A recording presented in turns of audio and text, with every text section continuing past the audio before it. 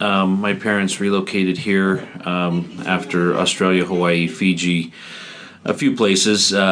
We relocated here. My grandparents were here, and so I've been here ever since. And so I did grow up here. Went to Hillside Junior High and Capitol High School. So local. Yeah. Okay.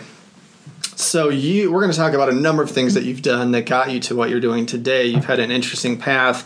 You've owned a number of different businesses, and I think you've always been an entrepreneur. I have. My brother and I had our first business when we were 13 years old, selling snow cones out of a snow shack. So I really haven't ever had a job. Did you ever have a W-2? I had two. My brother holds a title for not actually having one. What were they? I worked at Dairy Queen for 2 weeks, and I held down a job for the whole summer at the Cineplex Odeon. Good job. Because I got free movies. That's a great job.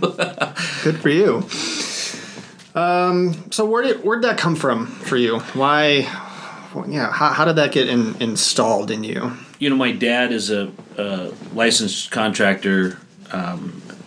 My mom's a fourth or third generation realtor.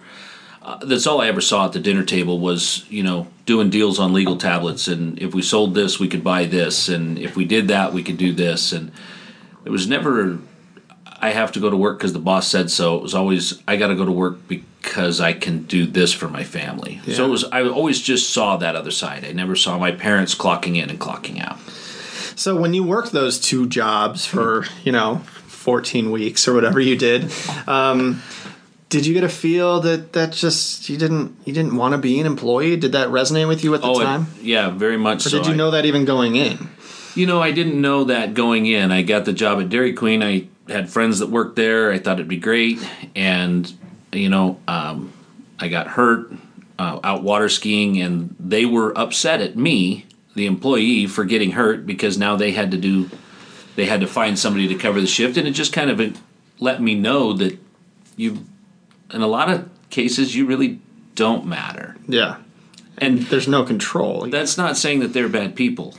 No, they have a business to run, right? They do. And I understand that way better now, but as a young man, as 16 years old, I understood that it's much better to be the person on top. And I have a friend who is in his late 70s that has always told me it's better to sell pencils on the street corner for yourself than work for somebody else.